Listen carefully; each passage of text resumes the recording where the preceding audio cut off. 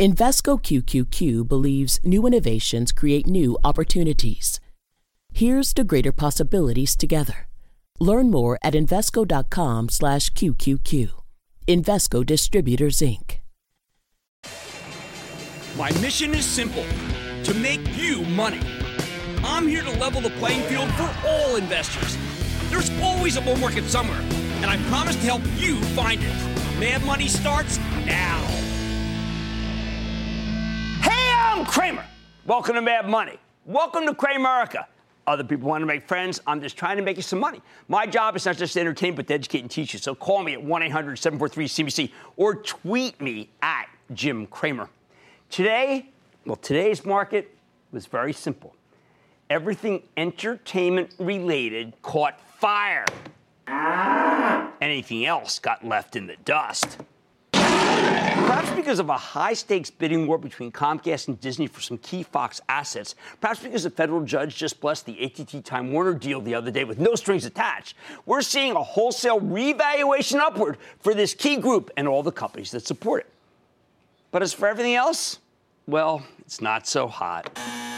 Which is why the Dow dipped 26 points today, while the S&P inched up 0.25%, and the NASDAQ, where so much telecom, media, and tech is located, crushed it, gaining 0.86%. Now, before I get into the nitty-gritty of this stunning bull market in entertainment-related stocks, let's talk about what didn't work today, because it's pretty important.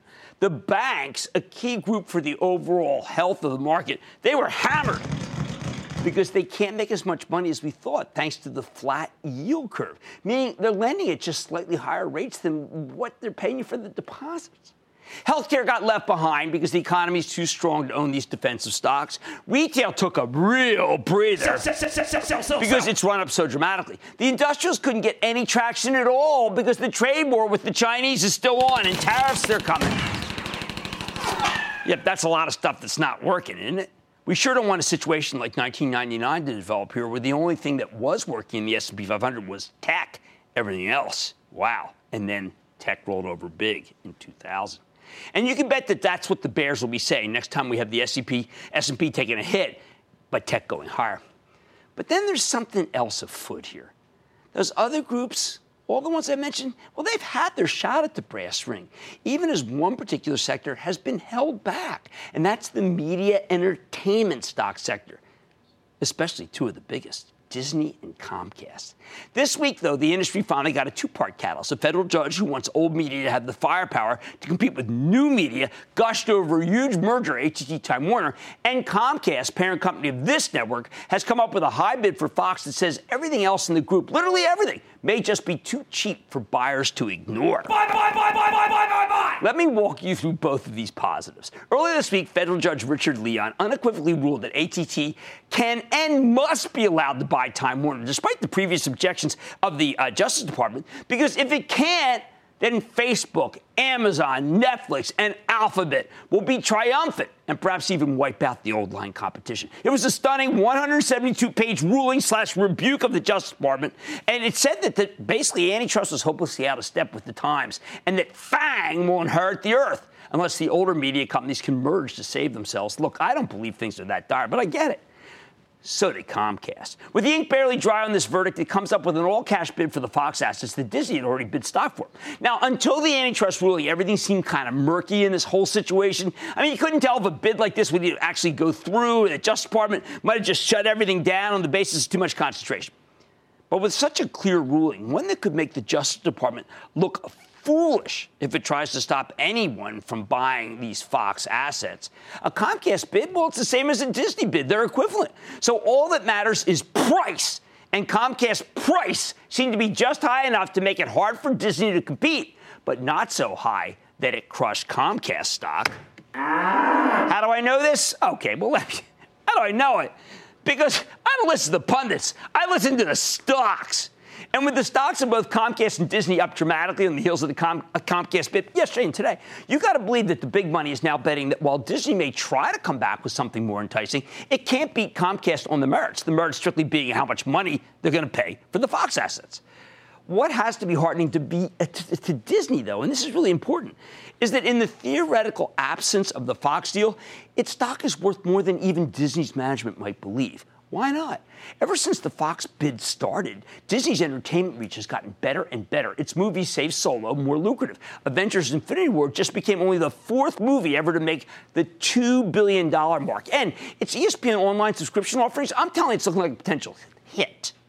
Perhaps what we're seeing today with the stock up more than 2% and up yesterday really large is Disney's true, much more potent colors.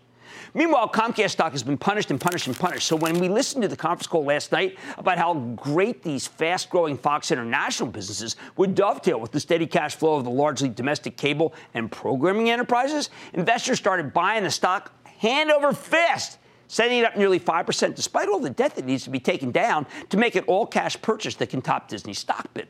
In short, no matter who wins this bidding war, the market is saying no. It's screaming that the stocks of both Disney and Comcast are substantially undervalued, and they both deserve to go higher. Not one, but both. Hey, who knows? Maybe there's an insurgent buying up Disney stock at the same time as part of the equation. Maybe Disney doesn't have the votes to win, given how much of Fox's share count is actually owned by index funds, who'll just sell to the highest bidder, which for now is Comcast. So it will just go buy billions of dollars of its own stock if Fox falls through for them. Which brings me back to the rest of the entertainment sector. I know that we never want to be caught thinking for a minute that Facebook, Amazon, Netflix, and Google, now Alphabet, are cheap.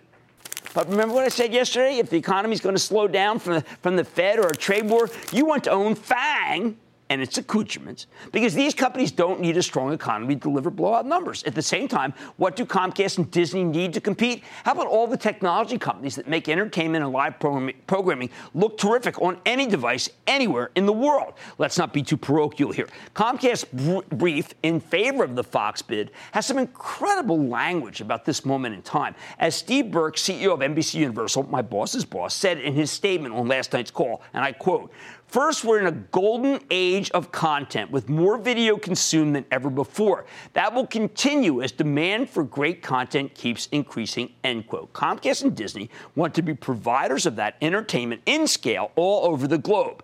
It shouldn't be lost on anyone that just as Walmart and Amazon want to own India, Comcast and Disney want that market too. And it's going to be the world's largest by 2025, and that's what you get with some of these Fox assets. All you need is the underlying technology that makes this stuff possible, and that's why the Internet of Things stocks were all flying today. It's not just movies and television or other assets like Discover or CBS that are being valued upward. All the video game stocks screamed higher as they are part of the golden age of content. The unstoppable Twitter's part of it too, up another 6%. Spotify, my favorite subscription music service. I think I'm the only guy who likes this stock. I don't care. It's up like a banshee, gained more than 4%. In fact, anything subscription's going up, including another one of my faves, Dropbox. We need to know more about the subscription economy. So later tonight, we're going to be speaking to Zora, a little company that literally wrote the book on the subscription economy. Subscribed. So here's the bottom line. Yes, I think that I want the rally to be more broad-based. But when you get this kind of revaluation of an entire sector, it's a real positive. A stock like Disney, which should have really been going down if it's planning to increase the amount of stock it's offering for the Fox assets by a dramatic amount, actually managed to rally, and that is incredibly telling. In a market that's gotten more difficult with tariffs and rate hikes galore, this revaluation of all media values and those of its tech bettors is definitely something worth cheering about. Alan in Florida. Alan. Jimmy, booyah to you. Booyah. Jimmy, about Roku, it wasn't that long ago that they were just selling streaming sticks. But as cord cutting has grown, They now have over 21 million active users, and they're now doing more in advertising than they are in hardware. No, Alan, you're absolutely right. I mean, I got to tell you, this is one of those that kind of snuck up on people, and it's very much part of this new economy, and it is going higher. I thought that Amazon could hurt them more than well, they're not. Amazon, I'm not saying it's not laying a glove on them, but they both can coexist. John in California. John. Booyah, Jim. I'm here in Sacramento. We love your show. Thank you, John. Thank you. I did a commencement speech where I mentioned my time in Sacramento. What's going on? There we go. Okay, I have UC concrete long with the infrastructure thing. I'm losing my patience with that. But me and the caveman checked out a thing called Pilgrim Pride to play against the Mexican tariffs as far as agriculture goes. What do you think? It's in the toilet from 38 down, but we think it's going to go up. You're fighting the trend there. You got some raw cost problems that I think are going to be a real problem for you. You're a value guy. How about that? Let's leave it like that. And I don't necessarily share the affinity for that stock. Mary in Connecticut. Mary. Hi, good evening, Mr. Cramer. Thank you for taking my call, and I appreciate and value your financial mentorship. Thank you. Hi, I am a nurse of 33 years in Connecticut, and I work in the operating room. In the past, I've based some of my investment decisions on a lot of the equipment and companies that I have worked with and seen. I'm presently working with a device from Atracure, ATRC. It's an innovative device for the surgical treatment of atrial fibrillation. Right. I've seen very, very good outcomes. The device is FDA approved. It has no competition. It is based in the USA and now expanding to China. What do you think, Jim? Well, Mary, you obviously, first of all, know much, like so many of our viewers, you know much more than I do about Articure. Let me do this. Let me see if your situation is anecdotal or empirical. And if it's empirical, then I think we're going to have to recommend the stock ourselves. Sure, I wish the rally were more broad than just entertainment-based stocks and a couple of tech companies that help it and the subscription economy. But when you see a revaluation of a sector like we saw today, I'm telling you, it's worth cheering. On Mad Tonight, Adobe is falling after earnings, but could it be a buying opportunity? Got an $8 billion buyback. I'm going to sit down with the CEO, get the full picture. Then does Thor have a flat? The company's been an outperformer for years, but is it still king of the road, or is this recent downtrend a red flag? And the first step is admitting you have a problem. I'm eyeing two companies that could prove to be problematic. So stick with Cramer. Don't miss a second of Mad Money. Follow @Jim Cramer on Twitter. Have a question? Tweet Cramer. #MadTweets. Send Jim an email to madmoney@cnbc.com or give us a call at 1-800-743-CNBC. Miss something? Head to madmoney.cnbc.com.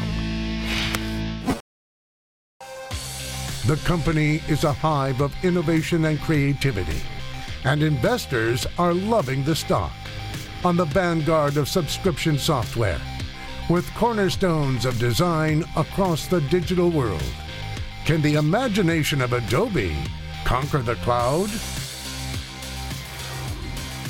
Last night, I introduced you to the newest members of the $100 billion club, the companies that have crossed $100 billion in market cap. That includes Adobe, the digital media kingpin, that was first of the cloud kings to join this prestigious group. Now, Adobe just reported after the close and delivering a 12-cent earnings beat off of a $1.54 basis with higher than expected revenue of 24% year over year. Indeed, it was a great quarter, but remember, as we told you last night, Adobe needed to report a super-duper great quarter after the run it's been on. And alas, there were a couple minor niggling issues within the quarter. They experienced cloud annual recurring revenue result that was only in line with expectations and an ever so slight adjusted operating margin miss if you're looking for flaws. So the stock's down, but only to where it was at the end of the month. So let's dig into these numbers with Shantanu Ryan. He's the chairman, president, and CEO of Adobe Systems. Learn more about his company's prospects. Mr. Ryan, welcome back to Mad Money.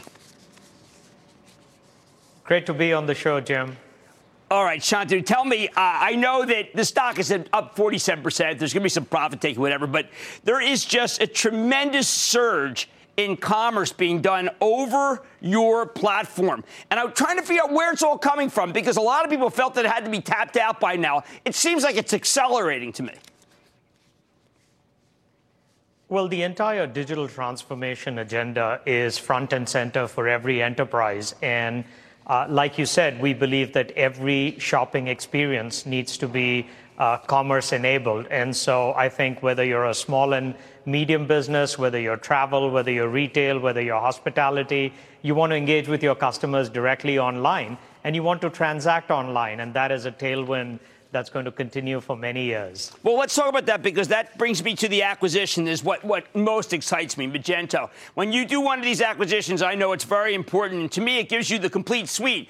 Now you're able to do commerce. And also, I think more important, you've taught me this, artificial intelligence about what the customer might do. How big is this Magento for you guys? We think it's an incredibly attractive acquisition. And like all of the other acquisitions that we've done, Jim, we think we can significantly accelerate their business. As we think about engaging with customers, we're the only company that does content. We do content management. We do analytics, to your point, better than anybody else does. And as we look for things that would complement our strategy, Magento is such a unique company in that they do both digital and physical goods. They do B2B as well as B2C. And it really enables us to complete the loop with our customers in terms of being able to deliver the experience online and then to completely transact online. You know, there's some people today who are telling me, look, it's now a monopoly with Magento, that there really isn't any retailer. Everybody needs to be on Adobe. Now, I know monopoly is a dangerous word, but at this point, who really is your competition? I can't figure out who it is. Well, Jim, I think we're still focused on two large growing opportunities, empowering people to create. And you think about what's happening with new media types and new devices on which people are creating and consuming content. And we have to keep driving innovation in those areas. And then helping businesses transform. There are a number of companies who look at this opportunity every single day. But I think as long as we can continue to innovate at the pace at which we are doing, have our engineers really focus on artificial intelligence and predictive technology, and continue to engage with our customers and deliver value to our customers, we think we have great growth opportunities ahead of us. And now you guys have really gotten close both to Microsoft and obviously to Amazon. Tremendous edge to be both of them. What has it done for you guys, particularly the tie-up with what you guys are doing with Azure, which I think is pretty amazing? Well, I think it's all about scaling what we do geographically and with large customers all over the world. And we both know that the cloud provides significant benefits in terms of enabling your business to be global, enabling you to be closer to your customers.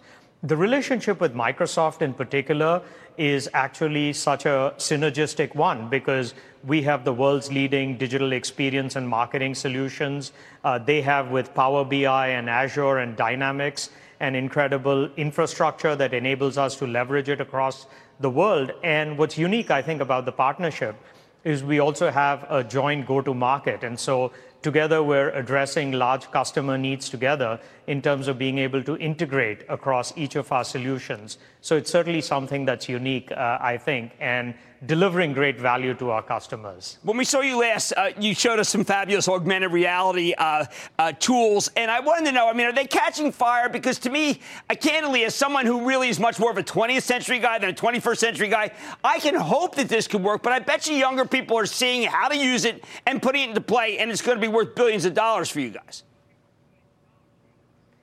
We think everybody has a story to tell, Jim. And when you think about what we are doing all the way from education, K through 12, we've now made a product called Spark available globally to every K through 12 student so that in every education report, they can use multimedia.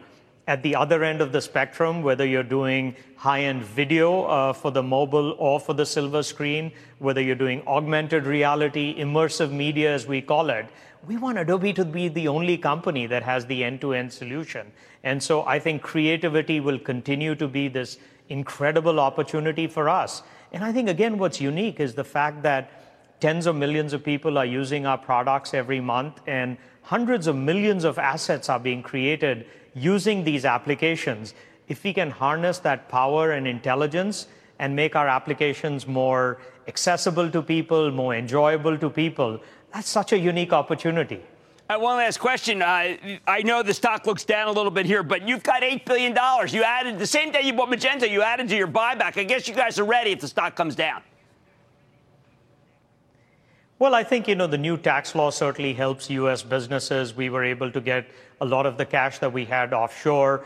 We're in rarefied atmosphere in terms of a company that's growing both top line and bottom line at incredible rates.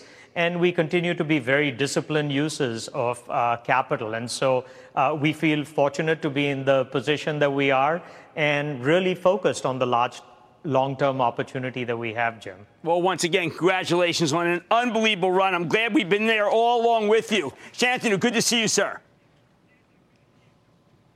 Good to be here, Jim. Okay, that's Shantanu Narayan. He's the chairman, president, CEO of Adobe, ADB. All I can say is you want the stock to come down so you can buy it. Mad Money's back after the break.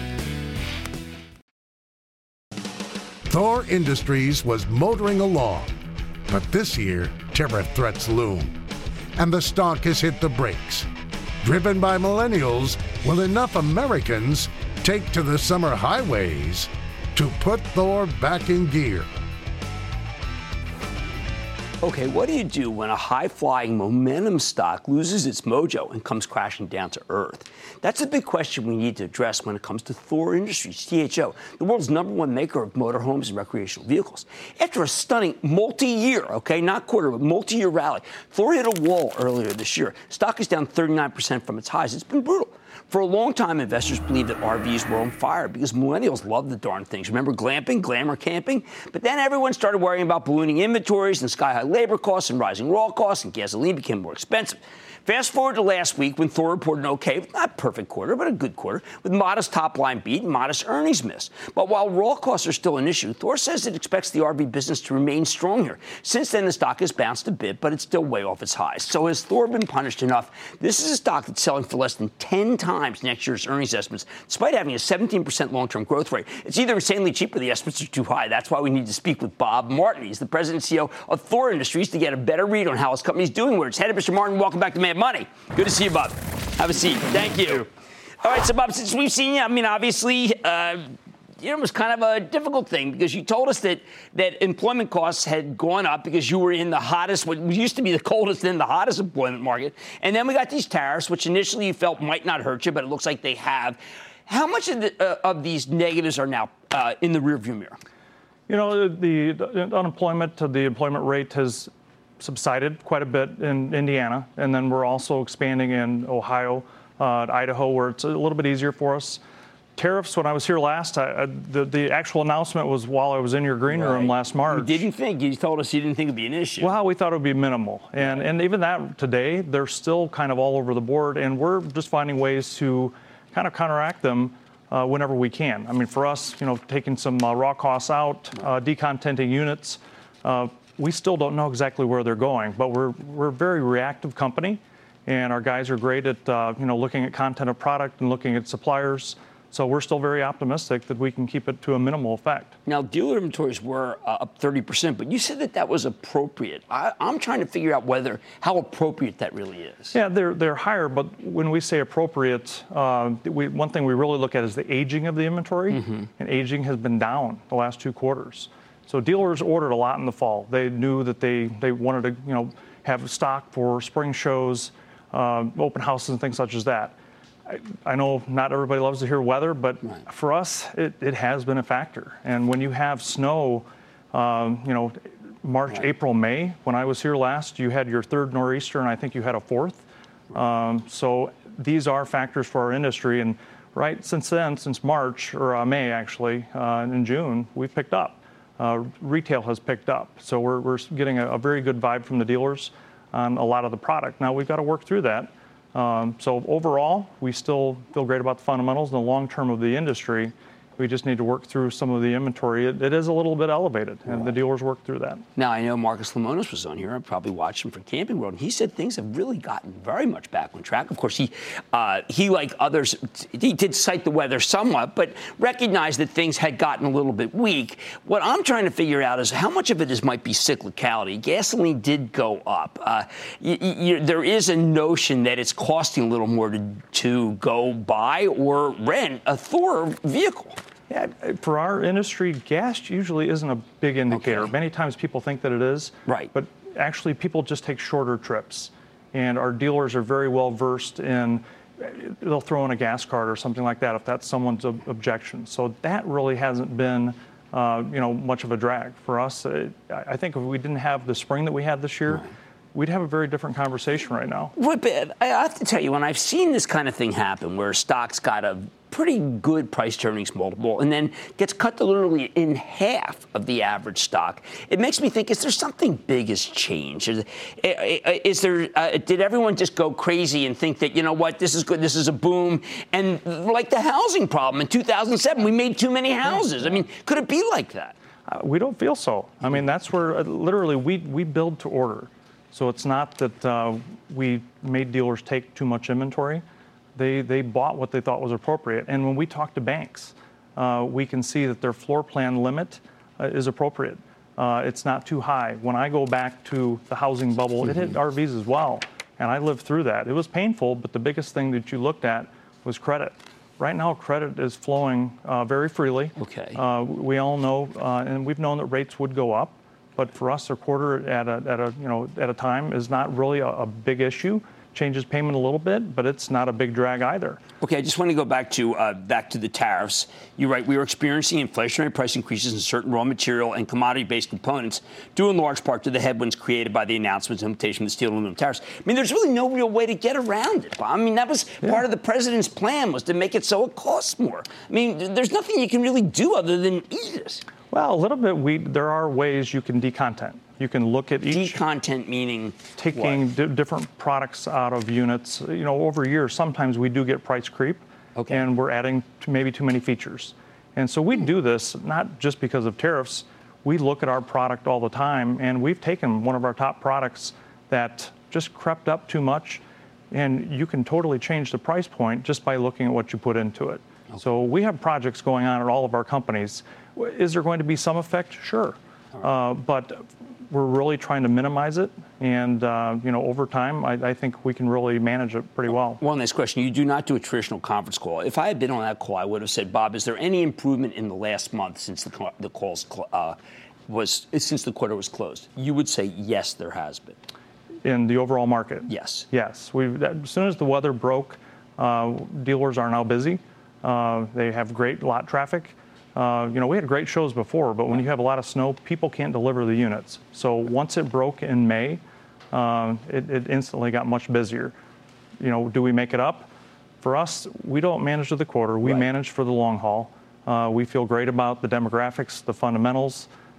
We think people are going to continue to camp for many years, and we have some great opportunities that we're investing more in our marketing efforts, trying to reach those younger buyers, because if you can just get 1% more of the population and really go down to that younger buyer, that's a huge number. It's a great opportunity for us. All right, let's leave it at that. Thank you so much, Bob Martin, President and CEO of Thor Industries, THO. Mad Money's back after the break.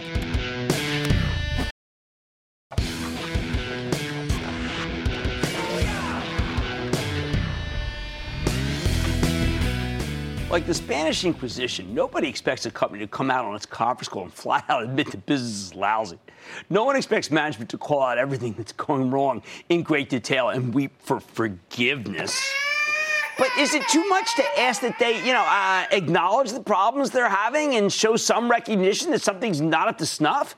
I'm not demanding that CEOs of troubled companies give us a mea culpa, beg for mercy, do some self-flagellation, replete with whips and chains. I just want some evidence that they're living in the same universe as the rest of us. Yet that seems beyond some companies' ken. Often you'll hear conference calls that are downright Orwellian, full of relentless happy talk in the face of what they have to know is a disappointing set of facts. I half expect them to say that 2 + 2 = 5, or that Oceania has always been at war with East Asia. I thought about that after last night's disappointing conference call from Tailored Brands, the amalgam of Men's Warehouse and Joseph A. Bank, among other brands. I thought about this on Tuesday night after that horrendous tortured H&R Block call, after trying to put a positive spin on what is at best an uncertain future. My, what a diplomat I've become. Gandhi had nothing on this guy. I know there was a lot of skepticism when Men's Warehouse bought Joseph A. Bank back in 2014 for $1.8 billion, which was widely viewed as way too much. Given the performance of the stock since then, it might seem like an ill-advised deal. What was a $2.2 billion company back then is now a $1.3 billion company. On the other hand, though, the stock has had a monster run from its lows last year, vaulting from $9 to $33 as of last night. It seemed like Tailored Brands was finally back on track, at least until it reported those not-so-hot numbers just this previous evening, which is why it was so mystifying that management didn't say there could be some soft issues with gross margins going forward, or at least give you some signal that that business could be more promotional. Definitely more promotional in the next couple of quarters. Certainly more promotional than others in the red-hot apparel category. Nope. Everything was entirely rosy. Everything. There wasn't a single cautionary word. If you just listened to the call, you would have thought Tailored Brands had blown out every line item until you got to the Q&A session, when an analyst named Paul Trussell from Deutsche Bank asked the company to hold our hands a little bit about the upcoming quarter selling, general, and administrative expenses, as well as its gross margins. You could have heard a pin drop, well, but only if you have great phone service, because after all, this is a conference call. It was a total wipeout from there on. Wall Street had rendered its verdict guilty, both in terms of performance and lack of credibility. Hence the stock's 21% decline in today's session. We got almost the exact same thing when H&R Block reported a quarter that sent its stock into a hideous tailspin the day before. Everything was fabulous until you got to the Q&A, when the analysts were totally unnerved about the upcoming spending and store closings, signs that the company had fallen well behind industry leader Intuit, our fave, by using a brick-and-mortar hybrid web strategy that now appears to be technology light and troubling. I think that if Block had been more forthcoming about its problems, the stock wouldn't have gotten hit quite so hard. Same goes for Tailored Brands, but they didn't want to go there. What should these companies have done? A few years back, Palo Alto Networks had similar issues. The sales numbers started coming in light, and the future looked full of pain. So then CEO Mark McLaughlin admitted that there were issues with his sales force, and they weren't dealt with well, and they had to be fixed. It was a total 100% mea culpa. The stock got hit, but Mark's credibility was intact, and it soared when he fixed the problems, and the numbers bounced back. If he'd been less forthright, I wonder if Palo Alto stock would have ever reached the recent lofty levels. Hey, by the way, I hope you bought Palo Alto stock on the breakdown last week. The new CEO, Nikesh Arora, just purchased $6.6 million worth in the open market. Nice. Same thing happened a few years back with Anil Bhusri, the CEO of Workday. He had numbers that looked good on the surface, but he himself called attention to some deals that hadn't closed and how bummed he was that he didn't deliver like he had in the past. Stock took a hit, and then it zoomed and never looked back when its sales rebounded the next quarter. Whether H&R Block and Tailored Brands are hitting mere speed bumps or looking at serious shortfalls going forward, they did themselves no favors by pretending that everything's hunky-dory. I am now deeply troubled by these companies. Much more trouble than I would have been had they just acknowledged the extent of their problems from the get-go. Look, I'm not expecting total 100% transparency from CEOs. But when you start giving Baghdad Bob-style conference calls, you're going to hurt your credibility. That's a real problem. Yet it's easily avoided by just saying, hey, things aren't going so hot right now, but just you wait. We got a plan. You need patience, but that patience will be rewarded. Stick with Cramer.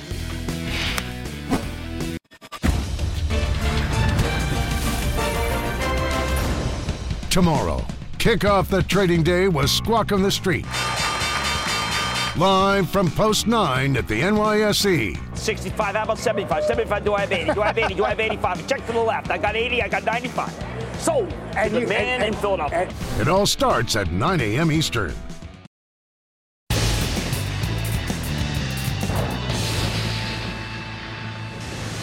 It is time. It's time for the light round. That's what round goes. And then the lightning round's over. Are you ready, Ski Daddy? Time for the lightning round. I'm going to start with Steve in Florida. Steve. Booyah, Mr. Jim. How you doing? I am doing well. How about you, sir? Okay, so far. Back in April, I bought Skechers because I thought those new golf shoes would really make it take off. And anyway, the sales were up 9%, but the stock dumped. No, because the stock had been a red-hot momentum stock, not unlike Deckers. And Deckers delivered and Skechers didn't, and that's why the stock came down. So it's in the penalty box until we see the next quarter. Dave in Illinois. Dave. Jim, hello from Chicago. How you doing today? All right, how are you? Great. Hey, I got a quick question for you on Campbell's. I've noticed that their stock has been on a downward plunge. They've got a lot of debt. They've got senior management changes. I'm wondering if this is the time to buy. Do you think they look like... Well, you know what? I think it's an interesting question because I see the stock sneaking back, and I know a lot of people feel it's going to sell itself to Kraft Heinz. I can't recommend a stock on a takeover basis if the fundamentals are deteriorating, which is the case with this. So I'm going to say... Don't buy. Let's go to Don in Massachusetts. Don. Hi, Jim. How you doing? I am doing well. How about you, Don? I'm doing great, thanks. Hey, Jim, this is a play on Botox. What are your thoughts on EOLS? Everything's a play on Botox. I had to eat crow the other day on Allergan. The stock's coming back now on Botox. I'm going to say this market's too crowded for that, and I'm not going to recommend it. Let's go to Damian in Florida. Damian. How you doing, Jim? Love the show. I still got you on record on my DVR, man. Thank you. Thank you. Ticker symbol ZS. Is it a long-term buy? That's security as a service, and we like that stock very much. It's one of our faves in the group. Let's go to Bill in South Carolina. Bill. Yes, Jim. Booyah. Booyah. I'm thinking about. I want your opinion on Dexcom. You know we like that. We had Kevin Sayer on, the best glucose monitor. By the way, we think there's room for them and Abbott. But boy, is Dexcom on fire. I always felt that one day someone's just going to go buy the company. It would not shock me. By the way, Medtronic wouldn't be such a bad idea for you to decide, I want to win that second. Just go do it. Robert in Florida. Robert. Well, yeah, Jim. How are you? I am good. How about you, Robert? Wonderful, thank you. I'm so happy to talk to you. Oh, I was hoping that you can shed some light on GW Pharmaceuticals. Well, it's been red hot. I mean, everybody wants a legal pot play. That's one. We've been talking about Canopy. That's another. And let's not forget that Constellation Brands, STZ, which is owned by my Charitable Trust, they have a 20% stake in Canopy. Any one of those, I think, is fine. Let's go to Craig in Texas. Craig. Booyah, Dr. Cramer. Doctor, like that. I'm a long-time listener, first-time caller. My stock is Lockheed Martin. All right, this whole group is going down because peace is apparently breaking out in the Korean Peninsula. Give me a break. We like Raytheon for the Charitable Trust. We recognize it's going down. I think Lockheed's inexpensive too. But I see when stocks are downtrends, you got to give them some room. I say wait a day or two. Let that stock drop another 5, 6, 7 points, and then you'll be fine. David in Pennsylvania. David. Jim, booyah! Booyah. Dave in Pittsburgh, PA, home of the Pittsburgh Steelers, six-time champion. Yeah. Jim. Yeah. Question. Yeah. I'm investing for my grandchildren. I bought some DocuSign. Oh, that is such a good company. You made a good move. DocuSign, Zora. I mean, these companies are doing Zscaler. They are doing incredibly well. DocuSign is at the forefront of the subscribed economy. Let's go to Ron in California. Ron. Booyah, Jim. Booyah. How you doing? I am good. Long day. What's going on? Oh, I'm hoping to hear something about one of my stocks, Tech Resources. The mineral stocks remain strong. At this point in the cycle, you actually are going to continue to get some strength in tech. What a winner it's been. I think it can break out to the upside. I'm taking another. Let's go to Clay in North Carolina. Clay. Madrigal, MDGL. Oh, man, this thing another Dendrion. This thing just went up gigantically. It's from my hometown. It's actually from about 4 or 5 minutes from where I grew up. But I got to do more work on it because it's just been a rocket ship. And I know that I saw the release the other day, and I want to check it out. Taking one more. Tom in Texas. Tom. Hey, Jimmy. Howdy from Texas. And a World Series champion, Houston Astros, Justin Verlander, Kate Upton, booyah. Well, there you go. That's a complete roster. How about who's on second? What's up? Masco is putting a hurt on me. Why do we have to be in Masco when we can be in Home Depot? Let's be in the king, the home despot. And that, ladies and gentlemen, is the conclusion of the Lightning Round. The Lightning Round is sponsored by TD Ameritrade.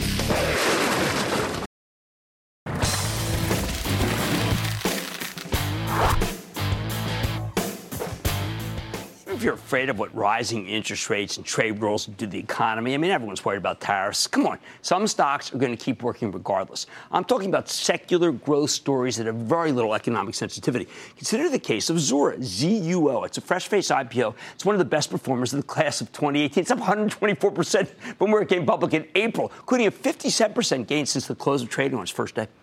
And there's a good reason for this. Zora is a cloud-based software company that's a pure play on the subscription economy. All of those companies that are trying to sell their products as a subscription service, Zora helps them launch, manage, and grow their business. It's kind of brilliant, right? I mean, Apple, Amazon, Netflix, Spotify, Costco, these are all show us that subscriptions are where the money is. Heck, even the automakers are trying to sell people cars as subscription services. In the old days, we called that a lease. Zora is a fabulous enabler of these subscription-based businesses.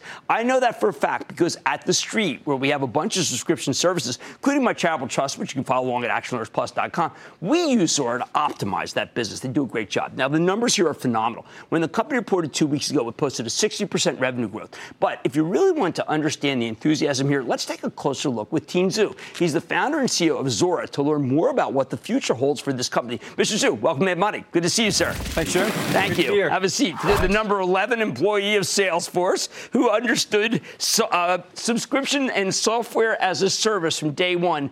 Explain to people how we're not about products anymore. We're about services. Well, I mean, I think companies are realizing that the subscription-based business model is the business model of the future. And the reason for that is their customers. If you just think about you, think about myself, every day that passes, we have to buy less and less stuff. And we talked about that 2 years ago, but it's exploding. Right. We used to have Netflix, we used to have Spotify, but now we're paying for exercise bikes as a subscription. We're paying for travel as a subscription. Even companies are paying for things like Tractor as a subscription. This is what we call the subscription-based economy. Well, when we talked before, I was thinking much too small. I was thinking about, well, how someone puts in their name and whether they are able to get through the web and therefore enter their subscription or not. But you're talking about the end of ownership. That's right, yeah. What a concept. Yeah. Well, I mean, I think when 2 years ago we were talking about this whole subscription business model was just new. Right. And now people are just extrapolating out. I mean, there's no reason you should have to buy anything. If you're not buying DVDs, if you're not buying CDs, if you're not buying software, why should you have to buy houses? Why should you have to buy cars? You just want to simply take out your phone, point to a service to get the needs that you want, and just tap into a subscription service. And this is what we're starting to see today. There's a moment in your book that I just love, and it's called Subscribe, that I'm urging people to buy this because it is the manifesto for this particular era, where you talk about the New York Times as a unicorn. That literally, if it were just to start today, we would pay so much more for it because it's an ultimate subscription business now. Yeah, that's right. That's right. You're looking at companies that are saying we have 1 million, 2 million, 3 million subscribers, and they're based in Silicon Valley, and they're getting these multi-billion-dollar valuations. The New York Times was talking about getting to 1 million subscribers just 3 years ago. Now I think they eclipsed 3 million subscribers, and it's a really powerful story. But people need to start thinking about these businesses in a very different way. Yeah, they really do. I mean, when you talk about WeWork, we had Adobe on earlier. I mean, these are companies that we didn't initially understand. In the book, you talk about the day that Adobe decided to go subscription. That's right. And it seemed like that it was a courageous thing, but in retrospect, it was a necessity.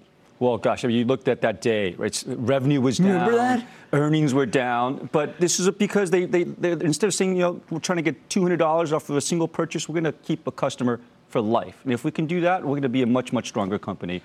Right, but there were companies that haven't done it, and those are the ones that are being left behind, right? Yeah, I think that's why we wrote the book. I mean, a lot of companies are saying we see that the subscription-based business model is the future, but how do we transform? Because this implies an entirely different way of doing business. You got to build products differently, you got to sell differently, you got to market differently. Now, we're starting to see it. I mean, the market today happened to be a great day to have you. I mean, Dropbox is up very big today. Netflix is up very big. People are starting to realize, wait a second, I look at deferred revenue, I look at the money, I don't look at the snapshot right now.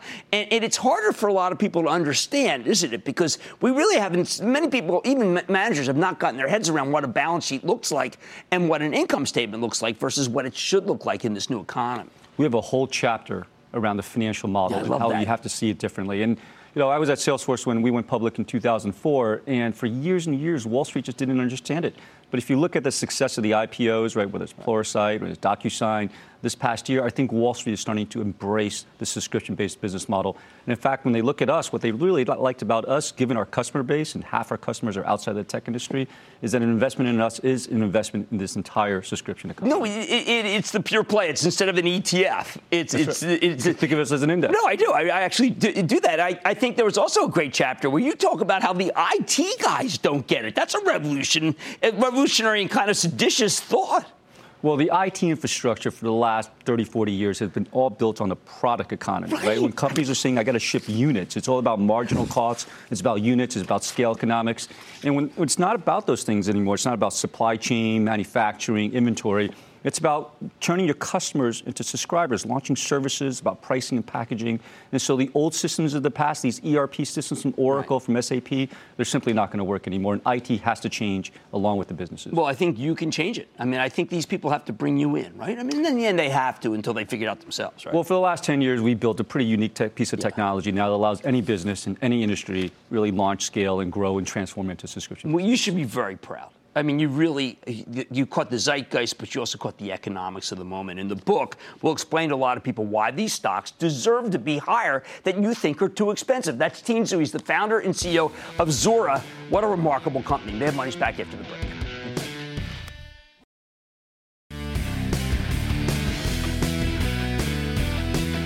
It was a wild day for a lot of our favorites. I can't leave out Etsy. Did a little subscription business. That's right. They added one, and they put through a price increase. 3.5% goes to 5%. Etsy up huge. Remember, we visited them in Brooklyn, and I've got to tell you, I am impressed. Okay, so Comcast bid ignites the whole group, and I don't think it's over. I want you to keep track of everything entertainment, because I think there's several more days where they can continue to rally. And yes, all the tech bettors are going to do the same. Watch NVIDIA, which is at the heart of much of what we're looking at. Like I said, there's always a bull market summary. I promise I'll find it just for you right here on Mad Money. I'm Jim Cramer, and I will see you tomorrow. I want people to feel like they just learned something. We have journalists in the far corners of the universe. I can't wait to get all of those resources under 1 hour-long newscast where we can deliver the facts of the day, clearly and concisely, in context and with perspective, and tell people what's happening, what it all means. Get the truth, not the spin. The News with Shepard Smith. Subscribe to the podcast today.